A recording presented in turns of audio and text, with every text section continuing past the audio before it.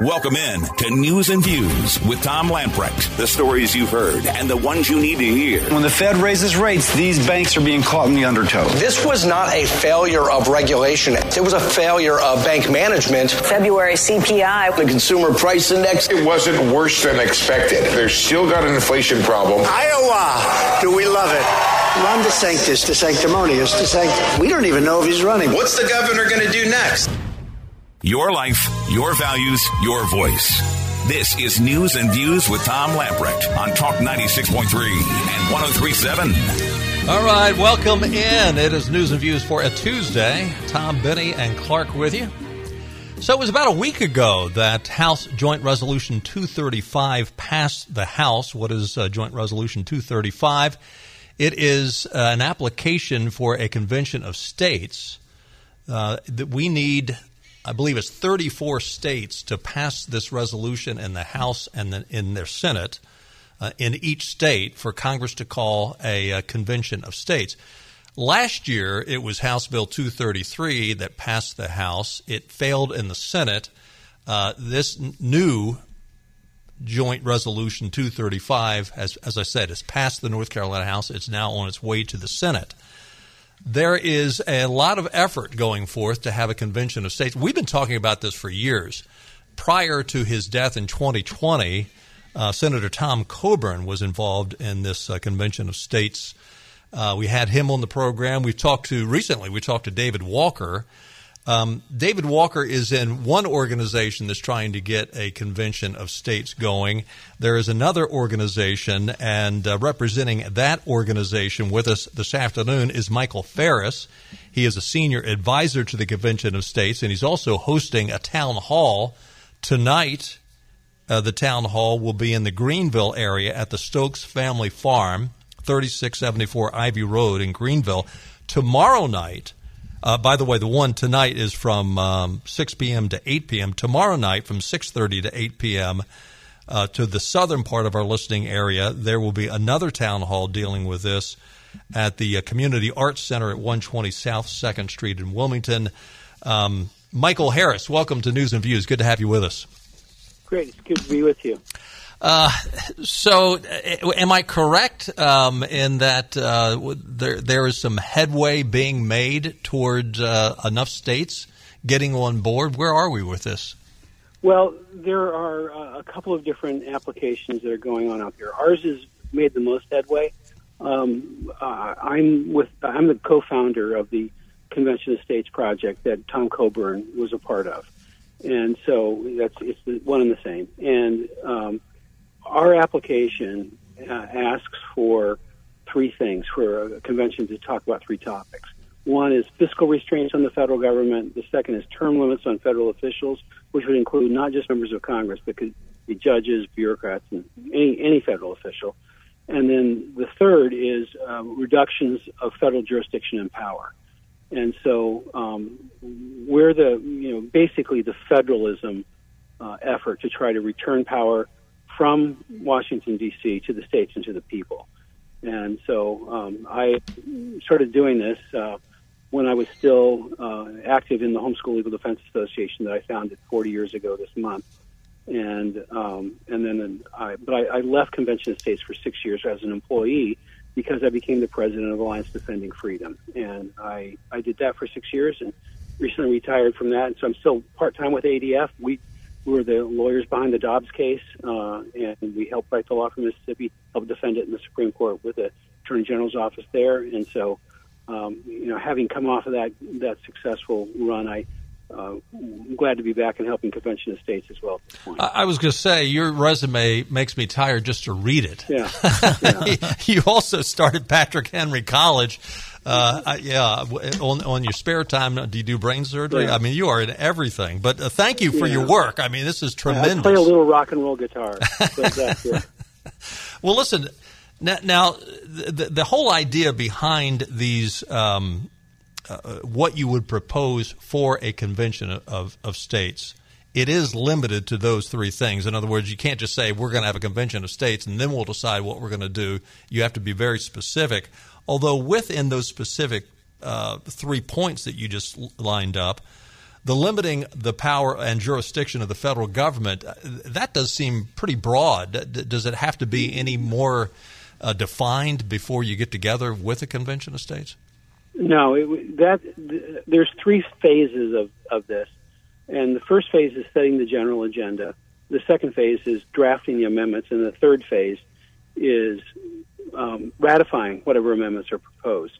And so at this agenda-setting stage, setting it generally is been the general practice, although we've never had one. There's hundreds of these requests for conventions that have been passed by the states over the last 200-plus years, but we've never had two-thirds of the states ask for the same topic. And so if 34 requests were enough, we would have had 10 conventions by now, or some big number.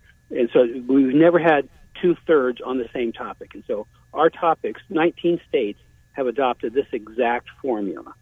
And so we're trying to get North Carolina to be the 20th, and we'll continue on until we get 34, because the reason we have Article 5 in the first place comes from the last week of the Constitutional Convention, because up until that point, the proposal on the table at the time was all amendments had to be proposed by Congress, and they all had to be ratified or not by the states.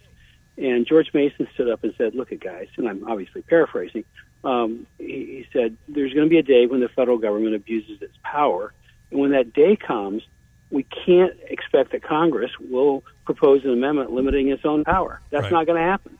And so they had held the Christian view of man, and basically they didn't want one group of senators deciding how much power they should have. Rather, they said, no, let's have a different group of senators decide how much power that other group has. And so they wanted the states to decide how much power Congress should have. So you want to boil it down to its most basic terms.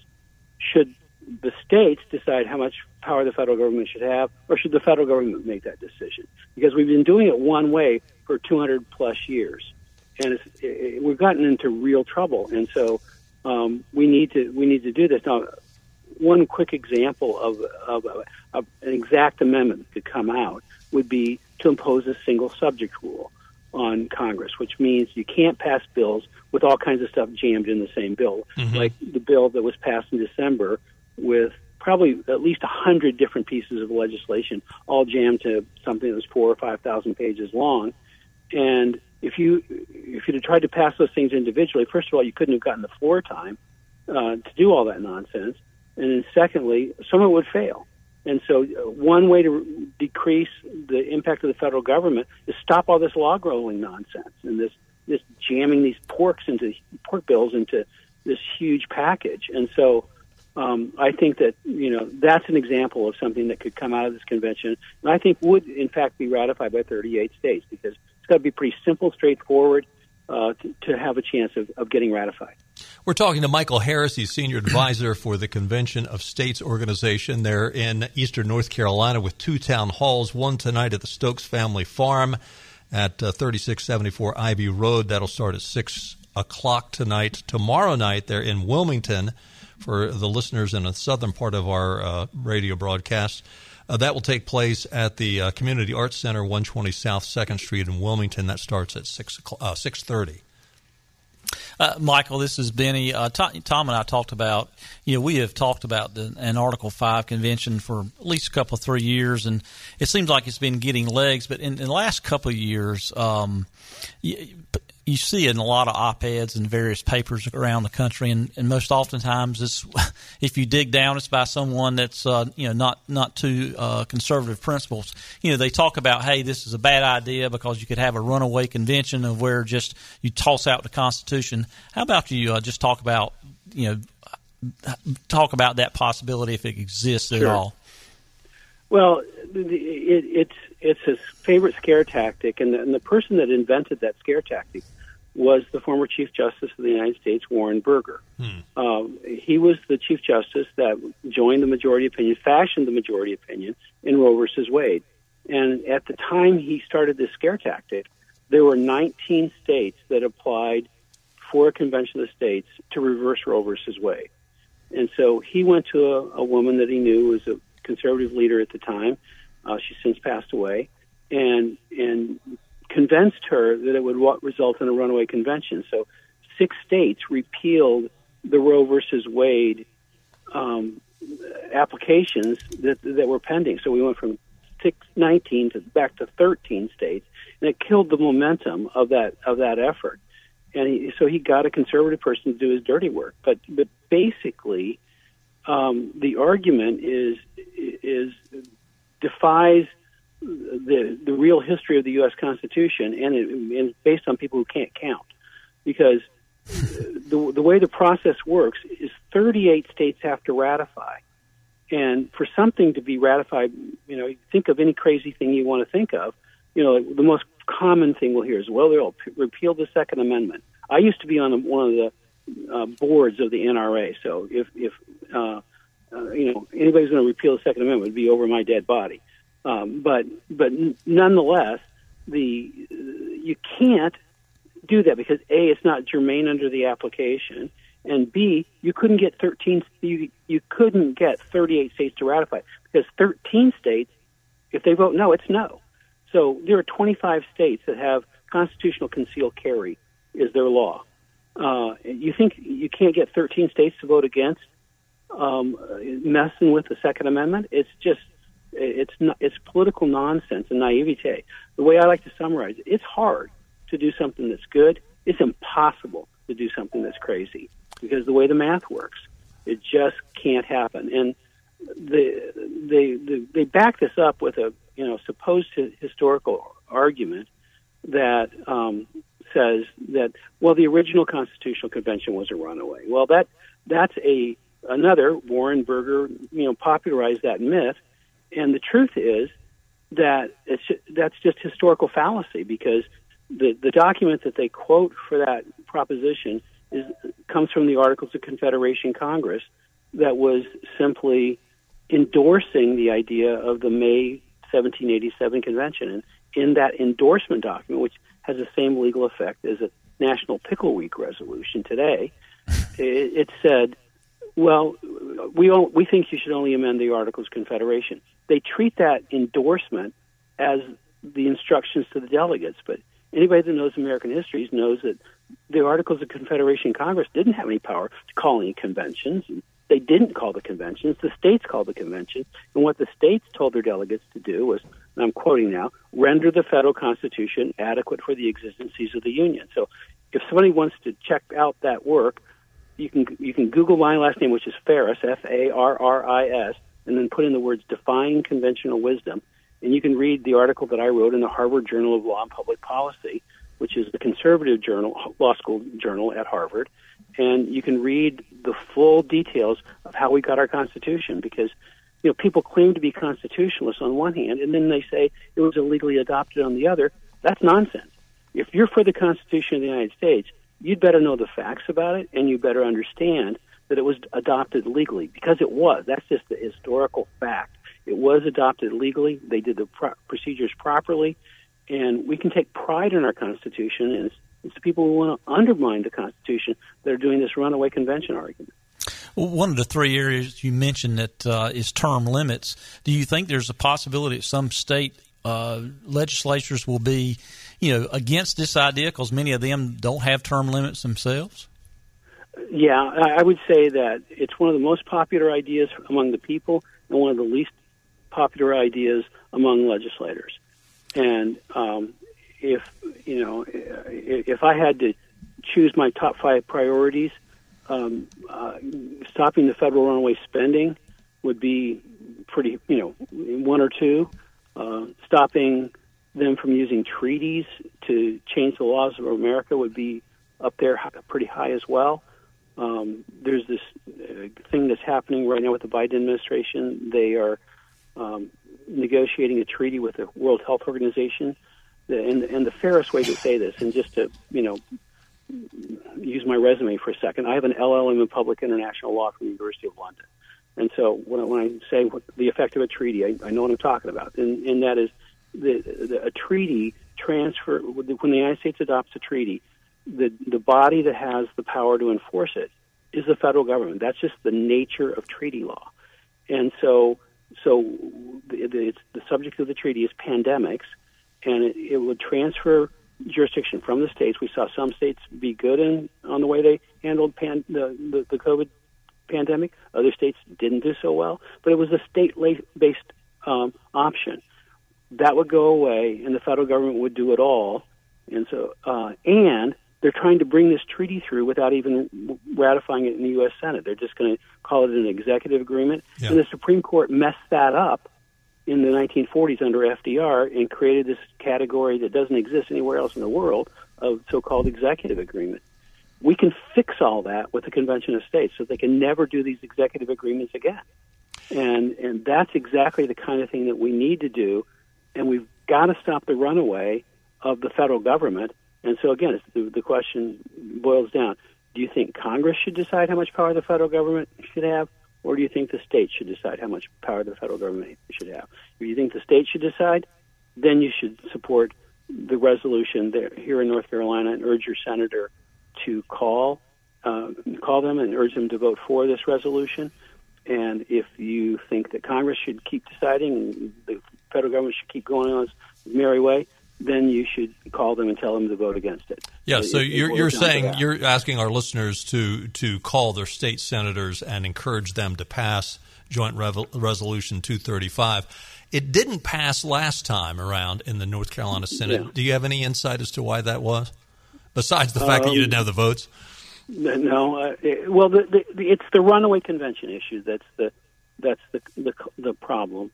And, you know, we've talked about that, and some of the biggest proponents of that have left the Senate. And so I was there this morning talking to senators. And so I'm pretty encouraged about our vote count. We're real close. We're real close, and it's looking real positive. We made some progress this morning.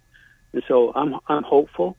But, you know, the main thing I would tell people when they call or email or write is be real respectful. Just say, you know, sure. I'm your constituent.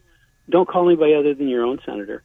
You know, I'm your constituent, and I would strongly encourage you to do this because I think the states need to take over some supervision. My wife and I have 10 kids, and so I know a little something about raising kids. It's like having a kid and never disciplining them until they're 18 years old. You'd have a mess on your hands. And the same thing has happened is the federal government has a parent, if you will, and that's the state legislatures, because they're given this unique power to change their instructions. Say, no, you didn't understand what we meant by the Commerce Clause, or you didn't understand what we meant by the General Welfare Clause. We got to fix this so that you get it right. And so the states have that authority, and with that authority, I suggest they have the moral responsibility to step up to the plate and do it. And, you know, some people, the other argument I hear the most commonly is, well, we don't follow the Constitution right now. How would amending it change anything? Well, I get what that frustration is about, but just think about it for a second. The 11th Amendment said you can't sue states directly. That's enforced. The 13th Amendment says you can't have slaves. That's enforced. The 15th Amendment says you can't deny the vote on the basis of race. That's enforced. The 19th Amendment says women can vote. That's enforced. You know, the 26th Amendment, or 25th Amendment, I think, is the 18-year-old vote. That's enforced. And so the idea that amendments won't be enforced is nonsense. Just go read the amendments and see that they're enforced. They are enforced. And so is all the Constitution done perfectly in the Supreme Court? No. The Supreme Court gets stuff wrong readily and unfortunately regularly as well. But in general terms, the amendments are more enforced appropriately than the original Constitution. It should all be enforced according to its original meaning, but we can fix things. And a single subject rule, fixing the rule on treaties, getting General Welfare Clause right, getting the Commerce Clause right, that all can be done, and that can be enforced. Is there a timeline that you have to have this complete by to get the 34 states? No. Unless the state legislature puts in a timeline, then there's not. I actually am one of the few lawyers in the country that's litigated an Article 5 case because when I was brand new out of law school, Congress changed the rules on ratifying the Equal Rights Amendment. Originally, it was given 7 years, and they didn't have to put a deadline in, but they did. They put a 7-year deadline in, and they got close to that end, and they said, we're not going to get there, so they extended the deadline purportedly for 3.5 years. And I filed the first lawsuit challenging the constitutionality of that. My case got consolidated with a case that was filed a couple weeks later, and we worked together. And the ruling was you can't change the rules in the middle of the stream. And so, if a state legislature put it, our resolution is only good for 5 years or 10 years, that would apply. But if they don't, then it's there until 34 states act on it. But I would expect that once we get to the ratification stage, then I think there would be a time limit, and it probably will be 7 years. That's the typical one that has been used for the vast majority of amendments in the last 100 years. And once you have the 34 states and you have the convention, then you need 38 states to ratify it.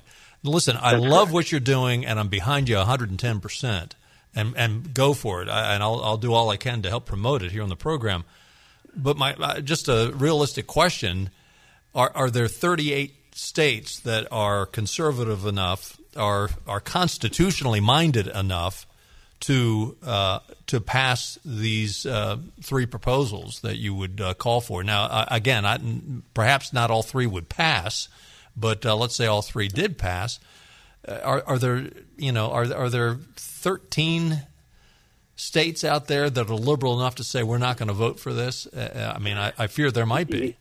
Yeah, you're right on certain points. I mean, I think the single subject rule, we could probably get that one to 38 without too much trouble, and that would be a big deal because nobody should like the idea of bills that are so big that Congress can't read. Right. That one's pretty straightforward, and that would help. But here's what's going to happen, and it's going to change the political understanding of our country for a long time. If we get to 34 states and we have the convention, it's going to be televised. And for probably 6 months, is about how long the convention would probably last, everybody in America is going to watch people debating federalism and limitations on the power of the federal government. And there's going to be discussions that the press can't control about the powers of Congress and how these are being abused, and treaties and how they're being abused. People find out that half of our treaties are never ratified by the Senate. People are outraged to learn that. Right. And so we're going to be doing the biggest civics government class in the history of our country for the whole country. And I think it's going to change the political climate of the country. And I think that after that happens, I think there will be 38 states where the people are sufficiently conservative because they have been newly trained in the Constitution and in the principles of liberty and limited government. I think we get to a majority after that kind of historical, broad education on the Constitution and on the limitations of power. I hope and I pray that you are correct. And, I look back at the Watergate hearings, and that was an education, and it was must-see TV. People were glued to that. Yeah, well, the one incident that was like that I remember that really gives me hope is I'm actually friends with Ollie North, and we go to the same grocery store. His son-in-law pastors a church in the town I live in, and so. But when he was first being brought before Congress for hearings, and everybody had gotten their news through the filtered news media, it was people didn't know what to think about Ollie North. And the first day of those hearings, the senators and congressmen were just horrible to him. And then people got to hear Ollie North directly themselves in these televised hearings, and America loved this guy. Right. They saw he was a patriot. They loved him, and that changed public opinion so much that the senators and congressmen heard from their constituents, and they flipped. Every one of them started being so nice to him and praising him, and da-da-da-da-da. It changed the country. And so that example burns bright in my memory, that when people get to hear it directly in an unfiltered fashion, people change, and they express it to their elected leaders, and things happen. I believe that it can happen and happen in a big way. So you have 2 town halls, one tonight in Greenville, tomorrow night in Wilmington. What can our listeners expect if they attend either one of those town halls? Well, tonight, Mark Meckler and I are the co-founders of Convention Estates. My background is, with Homeschool Legal Defense and Alliance Defending Freedom. Mark was the co-founder of the Tea Party Patriots, and we're here tonight together and going to be speaking. And we'll give a basic history and legal lessons. I'm kind of the legal expert guy. Mark's a lawyer too, but he's more of a political guy. And then plenty of time for questions and answers. We love questions from people, and so if they have questions about this and want to, get all their questions and hear all the answers, we're glad to help them because an educated populace is what's needed for the protection of liberty. And so this is something that I would really hope that people would take the time. And it's about the future of the country. And this is the biggest effort I know of for the long-term protection of liberty that's going on in the country. And it's right here in your backyard, and you've got the two co-founders side by side tonight. And he's from Texas, and I'm from Virginia, and we're here to help.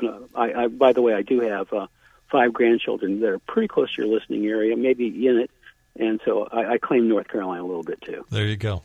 Well, the events are tonight, again, at the Stokes Family Farm. That's at 3674 Ivy Road in Greenville. Tomorrow night, and tonight's is from 6 to 8 o'clock. Tomorrow night from 6:30 to 8 at the Community Arts Center, 120 South 2nd Street in Wilmington. Great. Thank you so much for what you're doing.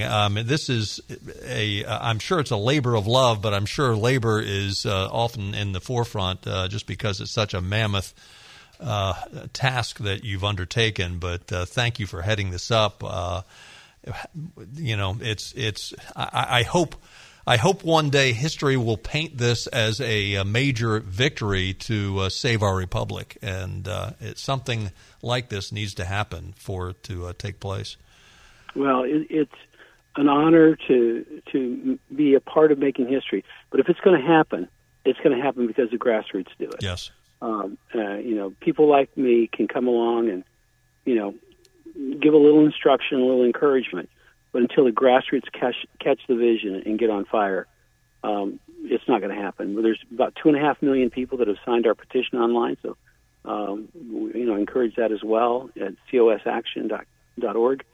And but the reality is we need the grassroots, and so there's about an average of 2,000 to 3,000 North Carolinians who have signed our petition in every state legislative district, and so that's a pretty good number. Right. But it needs to be 20,000 or 30,000. So the more the merrier, and we love opportunity to speak to people here on your program, and I appreciate you guys keeping this up. One of my part-time gigs is I'm the general counsel for National Religious Broadcasters. So keep it up. Well, I'm really glad that you're doing what you're doing, and thank you for your support and your encouragement. And we're here for you, and we appreciate your part in making history as well. You bet. Michael Harris, thank you so much. Stay with us. Bye-bye.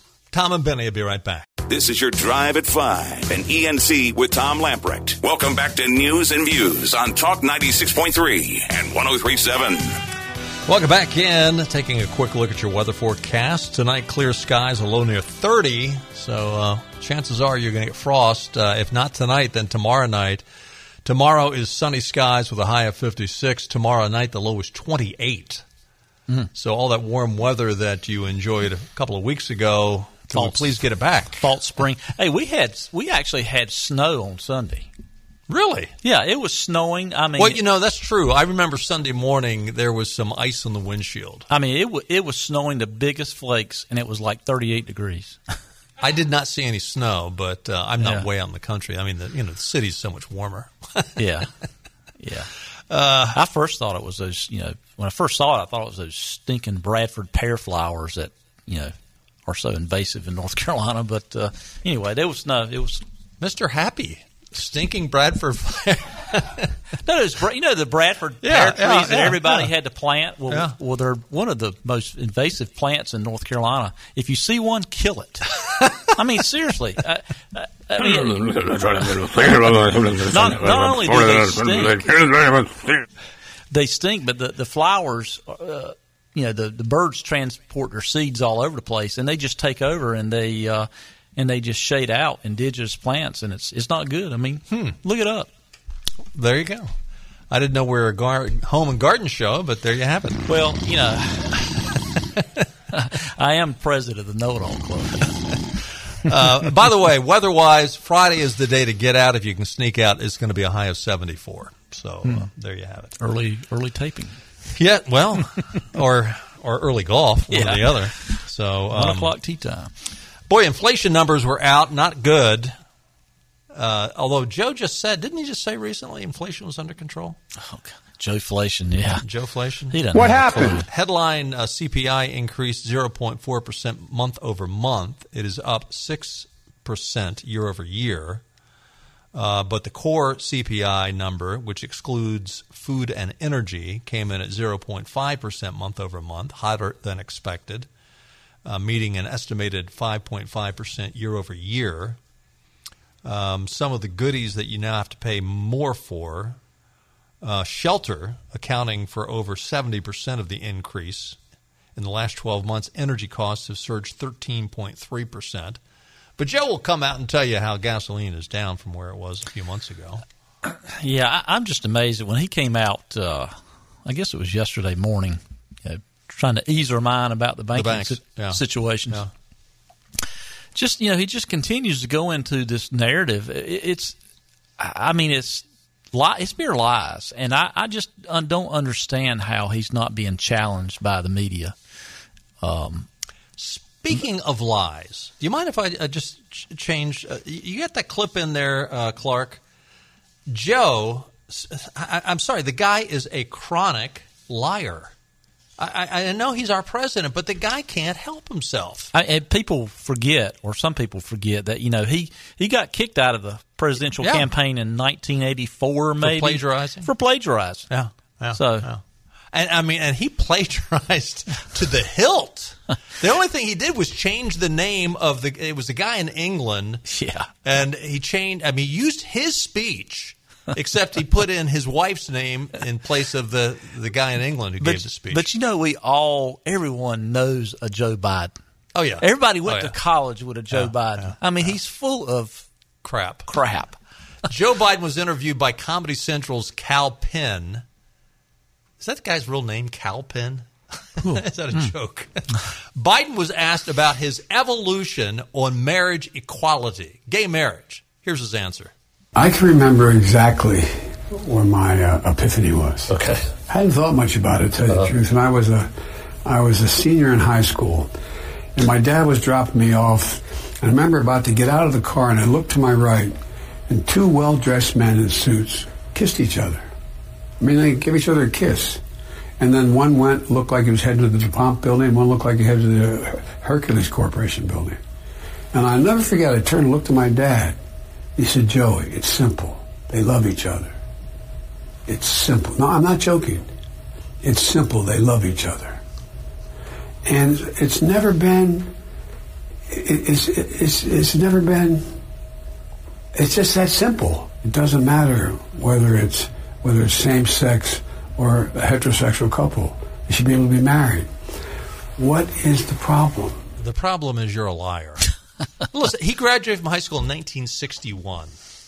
This is just a total fabrication. Was I there? Do I have empirical evidence that he's lying about this?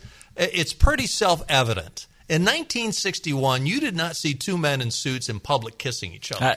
You did not see it. You did not hear even homosexuals talking about how advocating for homosexual wedding. You didn't. It was not there.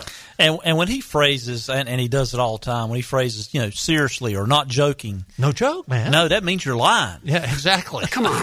He made up the story. That's a light going off. Liar. He's been making up stories for 50 years in Washington. Gosh. Come on, man. But beyond that, look at Biden's record. He opposed same-sex marriage for decades. Yeah. Biden voted in favor of the Defense of Marriage Act in 1996. That wasn't that long ago, which defined marriages between one man and one woman. He said he was opposed to former President George W. Bush's amending the Constitution to define marriage as between a man and a woman, but referenced his support for the Defense of Marriage Act to do so. In 2006, Biden said, we already have a law, the Defense of Marriage Act. We voted on it, or not. I voted and others voted for it. Look, marriage is between a man and a woman. The states must respect that. Nobody's violated the law. There's been no challenge to the law. Why do we need a constitutional amendment? Marriage is between a man and a woman. And now he comes out and says, back in 1961. Well, who was it he was being interviewed by? This interview? Yeah, on that this guy, Cal Penn from Comedy Central, who's a homosexual who's getting ready to marry his partner.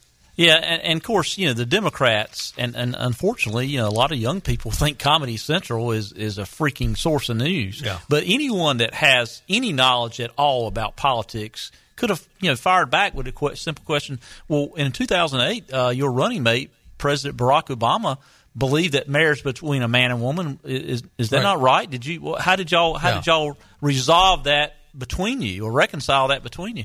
I mean, here again, another issue of our country cannot, our constitutional country and the way we are, a republic of sovereign states, cannot survive without an honest press. And we don't have an honest press. Well, and we don't have an honest president. No. Stay with us. We'll be right back.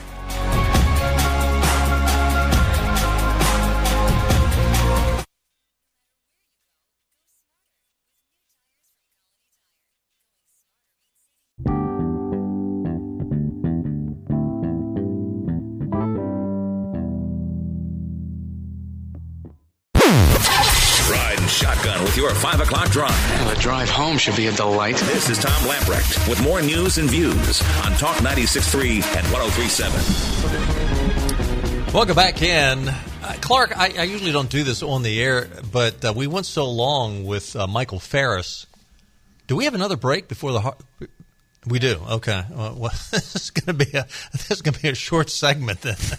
I do want to mention, though, the Carolina Journal is reporting this afternoon that the North Carolina Supreme Court signaled today that it might make a significant change in the redistricting case. That's a tough one. That produced the word or the case. The word. Produced a party line 4-3 ruling 3 months ago.